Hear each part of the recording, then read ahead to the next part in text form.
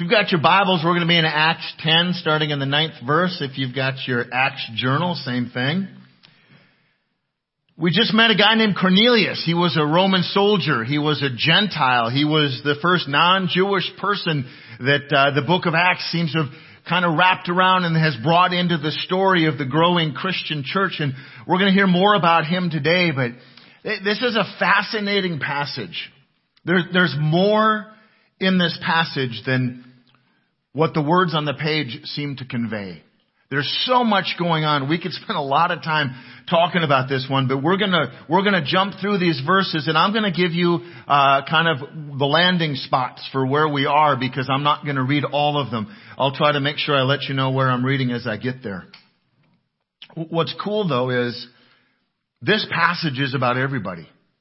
It's about you, and it's about me, and it's about every single person you're ever gonna meet in your whole life is included in this passage today. Probably in a surprising way, and maybe for some of you in a way that you'd never thought about before, and that maybe God will use this passage of Acts to open your eyes a little bit to the people around you. But it's really, really a fun one to look at, and I think about it happening the Sunday before Christmas. And I think God is up to something really cool, because I didn't plan this. I laid this series out, and we've adjusted it at least 2 times, and this text just happened to fall on this Sunday, and so God is up to something that's really, really cool. So we've just left off with Cornelius the soldier, the Roman, the Gentile, but the guy that was faithful to God. And God gave him a vision, and in that vision, He gave him a command, and Cornelius acted on the command. He was obedient to what he was told. So we pick up on verse 9, because there's 2 stories going on at the same time. There's passages about Peter, the disciple who had been with Jesus, and then there's passages about Cornelius, the Roman soldier, the outsider, if you will. Verse 9, the next day, as they were on their journey and approaching the city, Peter went up on a housetop about the 6th hour to pray. And he became hungry and wanted something to eat. But while they were preparing it, he fell into a trance. Interesting passage. Peter's traveling through the desert. It's noon. He's hungry. He goes up on the top level of the house. It's like a flat patio area. They had flat roofs. They weren't peaked like what we're usually used to. And oftentimes they had constructed the home that it was a living space. It was an additional living space. But still, it's in the midday sun. 6th hour would be noon. Then there's this word trance. The Bible says he went up there to pray, but he fell into a trance. It's a completely different word than what the Bible uses for Cornelius. That was a vision. And the word in Greek that Luke chooses to use is a different word in both cases. It isn't the same. So not the same thing happened here. It was 2 different things. And this passage comes as an interesting time for me, because I've been in a long ongoing conversation about the word trance.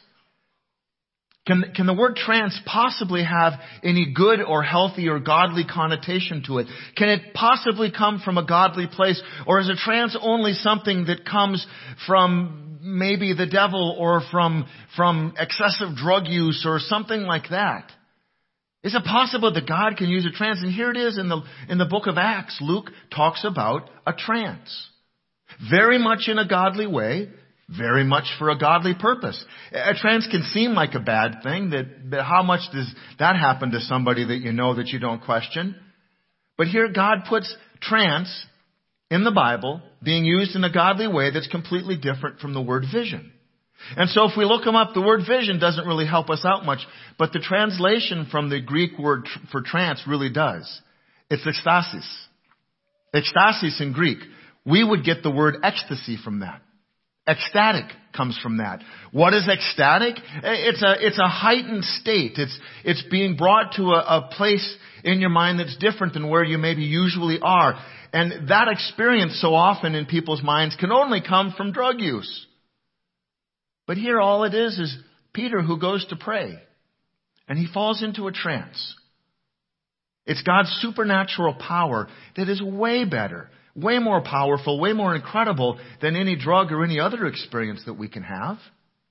And so maybe you struggle with the word trance, but it's right here. And there's no negative or evil connotation about it at all. It's just that he has a different kind of experience with God. In verse 11, He saw the heavens open and something like a great sheet descending, being let down by its four corners upon the earth. In it were all kinds of animals and reptiles and birds of the air. The word sheet might be better translated as sail. Because if we think of a sail, it's something a lot larger than a sheet. And the idea is a very, very large canvas, even, if you will. And on it are all of these creatures. All of these creatures that the Lord God had created, and He had called good when we read about it in Genesis. But the interesting thing for Peter is, while some of those animals are okay for Jewish people to be around, a lot of them are not. In fact, they're forbidden to eat them. Yet here they were in front of Peter, all of them together. There was no separation. They weren't divided. They weren't split into groups. They're all together on this big sheet or this big sail in one big group. Now, if your mind starts going, I wonder if God's going to start talking about people or what we've done with denominations here, that's a safe direction to go. Because we need to realize there's something much deeper than just animals on a sheet. Verse 13, there came a voice to him, says, rise, Peter, kill and eat. The word kill there is sacrifice. That's important. Because all of those creatures, when God created them, He deemed to be good. The Bible tells us that. But now, recognizing Peter's hunger, in this trance, he says, sacrifice and eat. But Peter said, by no means, Lord, for I've never eaten anything that is common or unclean. While Peter is in this trance, he is speaking to God. It isn't something that's just completely a dream. He is interacting. And Luke is recording it for us to read. God commands Peter to sacrifice any of the animals of God's creation to satisfy Peter's hunger. Any of them. It's interesting that God takes His good creation and commands Peter to sacrifice any one of his choosing for what God deemed to be His very good creation. Animals were good. All of creation was good, but when God created man and woman, He called that very good. So Peter now is a devout Jew, and he's beginning to be confused. Because he's adamant in his reply that he's never eaten anything that is unclean, right? Peter said, by no means, Lord, for I have never eaten anything that is common or unclean. That matters a lot because Peter is living in accordance with the Old Testament purity laws. There's food that's good and okay to eat, that's clean, and there's food that is not okay to eat, that's forbidden. And that's what he's talking about because Peter recognizes that as a Jewish man, he's been set apart. God's chosen people have been set apart to be different from the other people groups around them. One of those things was they didn't eat the same food that everyone did. And yet here God is doing something completely different, and He's doing it in a big way. He just tells Peter, go ahead and choose. Pick from them. Now we need to clarify here, when we talk about purity laws, Peter is not making this statement that's adamant that I've never touched anything that's clean or that's common or unclean. He's not talking about a diet. That's a different thing. These are purity laws that God had called the people to. And when we look back with modern eyes, what we realize when we read these obscure Old Testament laws is that God's keeping His chosen people from ingesting spoiled meat and how He tells them to prepare it. He's giving them laws and rules so that they don't get caught up with dangerous microbes or deadly bacteria, things that they had no knowledge or understanding of. But if they followed the laws, they would remain healthy and clean. Jump forward to our life today. If we followed the laws that God set before us, our lives would remain healthy and clean. We may not understand all the reasons that God has. We might not like the things that God tells us, but there's always a reason for it. About 2 years ago, 2.5 years ago now, Deirdre and I started eating clean. And I said it's a food lifestyle. It isn't a diet. The reason was about 30 years ago, I had blown out my left knee. I got pinched against the boards playing hockey on Sunday, and then I completely got undercut playing basketball on a Tuesday. Completely destroyed my ACL, MCL, all kinds of stuff. And I had it completely rebuilt. And they said, well, by the next 10 years, you're going to have arthritis. Well, it took about 5 years, and now here I am all these years later. Think I'm a kid and trying to do something I shouldn't have done, and that was run on the beach. Seems like a simple thing. When you're my age, not such a simple thing. Tore muscles in my legs. Went to the doctor. I said, what do I got to do? Because I don't want to have my knee replaced. He said, well, if you can figure out how to lose about a third of your body weight, and if you can figure out how to keep the inflammation from causing the arthritis, you're set. Then, by the way, write the book, you'll be a billionaire. Didn't write the book, not a billionaire. However, we found somebody that did. We started changing how we were eating, and I had to give up some of the foods I really love. I mean, really love. But I found when I was eating clean and I would eat those foods, it hurt. My knee would go back to hurting. My back would go back to hurting. And the goal of it wasn't to lose weight, but that kind of went along with it. The goal of it was to have a healthier life so that I was stronger and I didn't need surgery. And I realized that's what God was doing with His people. What God was doing with His people, those purity laws weren't preventing them from having fun. They were preventing them from eating things that weren't good for them, that would cause things to happen to their body that wasn't good for their body. Like the food, some of it that I love to eat that just isn't good for me at this point in my life. See, God calls His children to be different from other people in the world. God calls us to be different from other people in the world. God's children are to be holy because God is holy. But we have to be careful because that doesn't mean we should think more of ourselves. It doesn't mean that we should think that we're better. It means that we need to understand that God has called us to different standards. Verse 15, and so the voice came to him again a second time, and it says, what God has made clean, do not call common. This happened 3 times, and the thing was taken at once up to heaven. This is a revolutionary declaration from God. This idea that suddenly now there is not clean and unclean, common or uncommon. This is the first time God's ever done anything like this. Food has always been clean, which is okay, or unclean, which is forbidden. And there's a line between them. Peter and his people have always been separate from the other people around them. They've been separate because of their ethnicity and their religious belief. God had called them to be different, just like God has called you and I to be in the world, but not of the world. We don't tell the people around us they're not as good as we are. But that doesn't mean that we do all of the things that they do. Now God is really talking to Peter in a way that Peter understands. We need to recognize that. God says this thing not once, not twice, but 3 times. Don't call anything common or unclean that God has made. For I've never eaten anything that's common or unclean, Peter says. God says, what God has made clean, do not call common. 3 times He says that. That's a theme in Peter's life. Go back a couple of years. Peter had the opportunity to explain to some people who Jesus was and why He followed Him. Peter denied Jesus, not just once, denied knowing Him, not just twice, denied being a follower of His 3 times. 3 times Peter had a chance to get it right. Fast forward a little bit, Jesus dies, Jesus is raised from the grave. He comes across Peter as he's on the beach, on the Sea of Galilee, and he comes to Peter and he wants to restore Peter's confidence. He wants to restore their relationship and send Peter off into ministry because Peter's gone back to fishing again. And Jesus says to Peter, Peter, do you love me? Peter goes, of course I do, Jesus. Jesus says a second time, Peter, do you love me? Of course I do, Jesus. Jesus looks at him a third time and says, Peter, do you love me? And Peter says, you know I do. And Jesus has a different response for each one of them about Peter living a life of service. Not once, but 3 times. When God says this to Peter 3 times, Peter has to be picking up the theme. The same number of times that he denied Jesus, the same number of times that Jesus asked Peter if he loved him and restored him to ministry. Peter heard clearly, but he's confused. What's common and what's uncommon? What is it about food? Is this about other stuff? Is this really about me being hungry? Verse 17, it says, while Peter was inwardly perplexed as to what the vision that he had seen might mean. I love that phrase. He was inwardly perplexed. Have you ever been inwardly perplexed? I'm a little bit simple. I call it confused. Maybe you're someone who's a little bit smarter than I am and you're inwardly perplexed.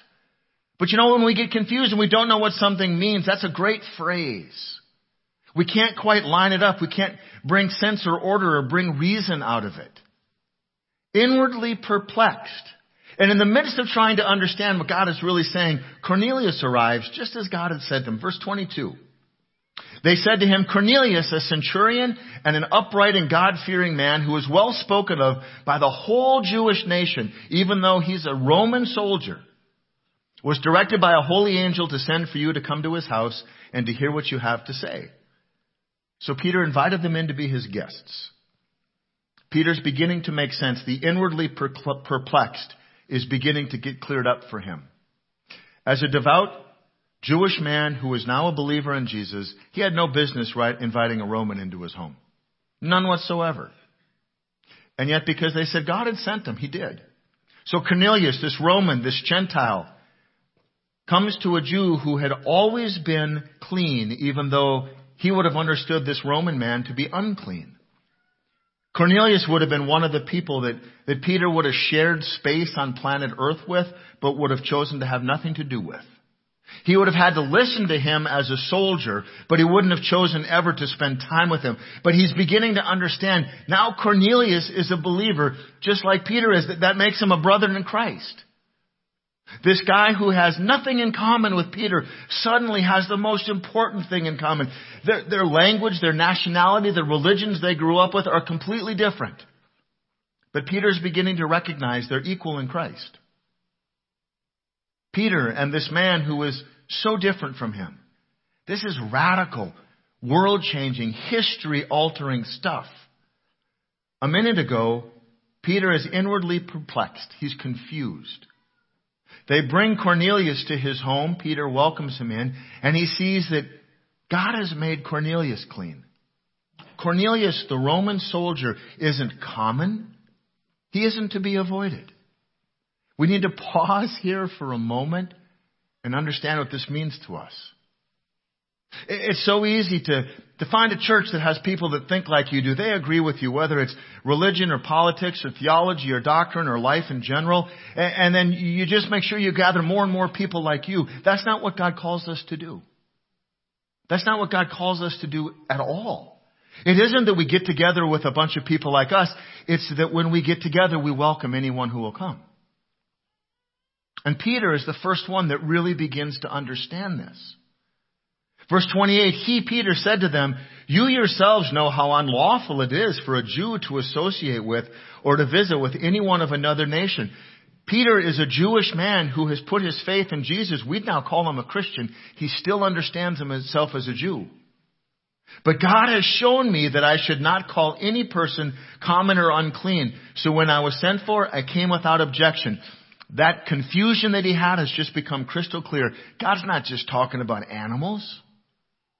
God's talking about people. People aren't common.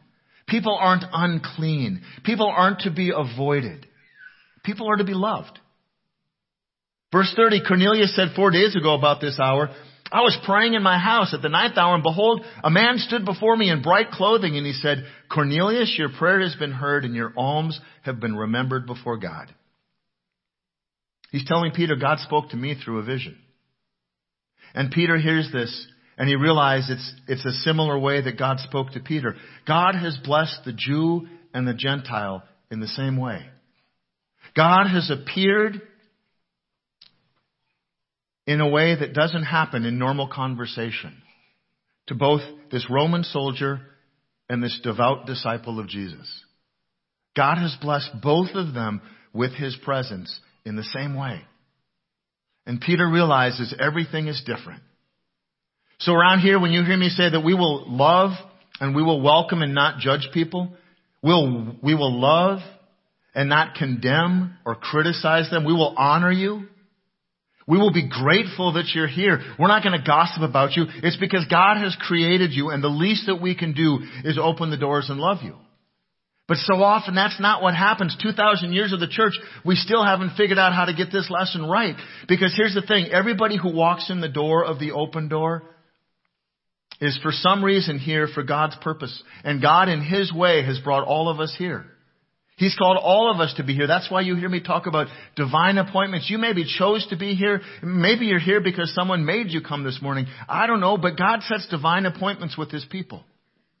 And God works in ways and moves in ways through people and through life in ways that we can't even imagine, so that we can hear the life-changing love of Jesus when we need to. And so when someone makes the decision to walk through the doors of this place, we're going to love them. We're going to welcome them. We're not going to judge or criticize or gossip. So that makes every one of us, whether you're a first-time visitor or a long-time member, you are not common. You are not unclean. You are a child of God. And you need to understand that. It took Peter a while to make sense because he didn't see ever in his life God working that way. But it didn't take him very long to understand that people aren't unclean. Now your past, maybe there's part of your past that's kind of messy. Maybe part of your past you feel like is unclean.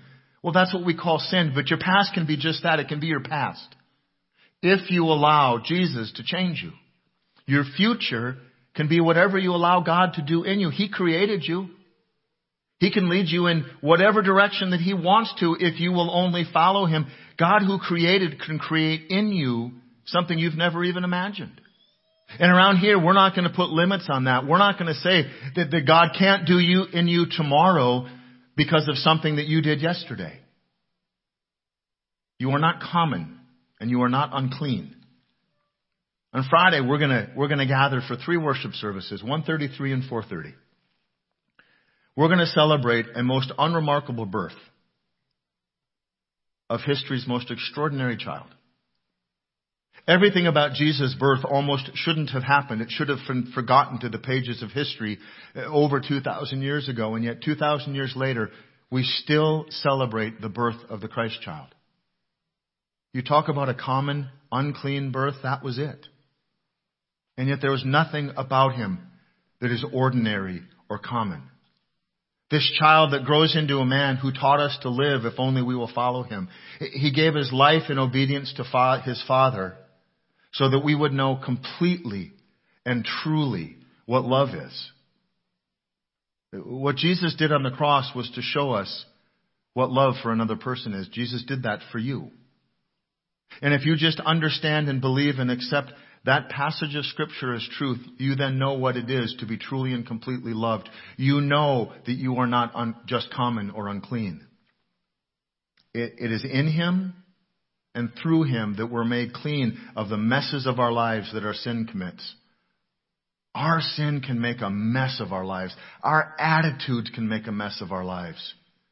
The way that we talk about other people trying to make ourselves feel better can make a mess of our lives and the lives of a whole lot of others. In Jesus, our sins are forgiven so that we can love others and treat them in a most uncommon way. As a child of God who's been saved by Jesus, you have everything that you need to treat people differently, to treat them in a way that they don't expect, to treat them in a way that our world would call most uncommon. Maybe they would just call you weird. But you have the opportunity to treat people in a way that shows the love of Jesus. And we can do that. We can really and truly love Jesus, love people, and teach people to love Jesus because of what Jesus did for us. It seems kind of strange in the week of Christmas where we're about to celebrate His birth to also be talking about His death. But you know what? They are hand in hand. And because of who He is and what He did for you and how much He loves you, you can love Jesus and love people and then help teach people to love Jesus right where you are. Whether that's starting with your spouse or your parents or your children, maybe the people that you work with, maybe the neighbor that you don't like or the person down the hall in the office that you really can't stand. Maybe it's a family member you haven't talked to forever. You can share the love of Jesus with people all over. You can show them the love of Jesus and how you treat them every single day. You can show them in how you talk to them and how you don't. Because your voice and your attitude and your love or your lack of love gives the message to people of whether you find them common and unclean or most extraordinary and loved. So what will you do? Will your life show them Jesus in your words, in your actions, in your attitudes? Or will you do like I have seen so many times in Christian churches? Will you say you believe one thing, but then will you treat people as nothing but common? Nothing but ordinary, nothing but people who need to be moved past. How will you treat them? Will you show them the love of Jesus in everything that you do or not? And if you've got a hard time trying to decide what to do, I'm going to leave you with this simple question. What would Jesus have you do? Go back to what Jesus did for you What would Jesus have you do? Let's pray. God, thank you for this passage. Thank you for Peter and Cornelius, two very, very different men who experienced the extraordinary power of your presence in very different ways from what many of us ever have the chance to know you. But God, thank you that Luke recorded this in the book of Acts. God, thank you that because of Jesus, you don't see us as common or unclean. We are the Gentiles, like Cornelius was. And because your love for us, you have included us in Jesus' purpose here on earth. God, help us to believe that. Help us to accept it. And help us to live as a result of it. Help us to live the love of Jesus every day, everywhere we go, with everyone we ever meet. God, in a moment like this, none of us would ever want to be guilty of treating someone as common or treating them as unclean. And it's so easy for us to do. Help us to realize who we were before we met Jesus. That we were those unclean people who were dying in our sin. And it's only because of Him that we have a chance to be a light in the darkness of this world. It's in Jesus' name that we pray. Amen. In the midst of all of this holiday that is Christmas but has become a holiday and everything but Christmas, I want to encourage you this week. This week, like every other week of your life, you're going to have hundreds of opportunities to be the light of Jesus for people who are dying in darkness. You're going to have an opportunity to share truth when they're living in a world of lies, and you're going to share hope in the midst of their hopelessness. You've got the opportunity to show them Jesus. Will you tell them about Jesus? Will you invite them to church? Will you be the light in the darkness, the hope in the hopelessness? You can say no. Or you can do the thing that maybe is a little bit uncomfortable. And you can give them a little bit of the Jesus that gives you hope and light and life. Maybe the best thing you can do is to invite someone to your church home to celebrate Christmas with us. They're going to have a chance to hear about Jesus here. We're going to talk about Jesus and how much He loves us. And then we're going to talk about that other guy that's kind of taken over and stolen the show for a lot of us and our kids. Good old Santa Claus, Saint Nick, Kris Kringle himself. We're going to look at the two of them side by side, and we're going to realize the number that the world's been doing on us for all these years. Santa might be the poster boy for the commercialism of Christmas, but Jesus is still the one and only reason for the season of Christmas.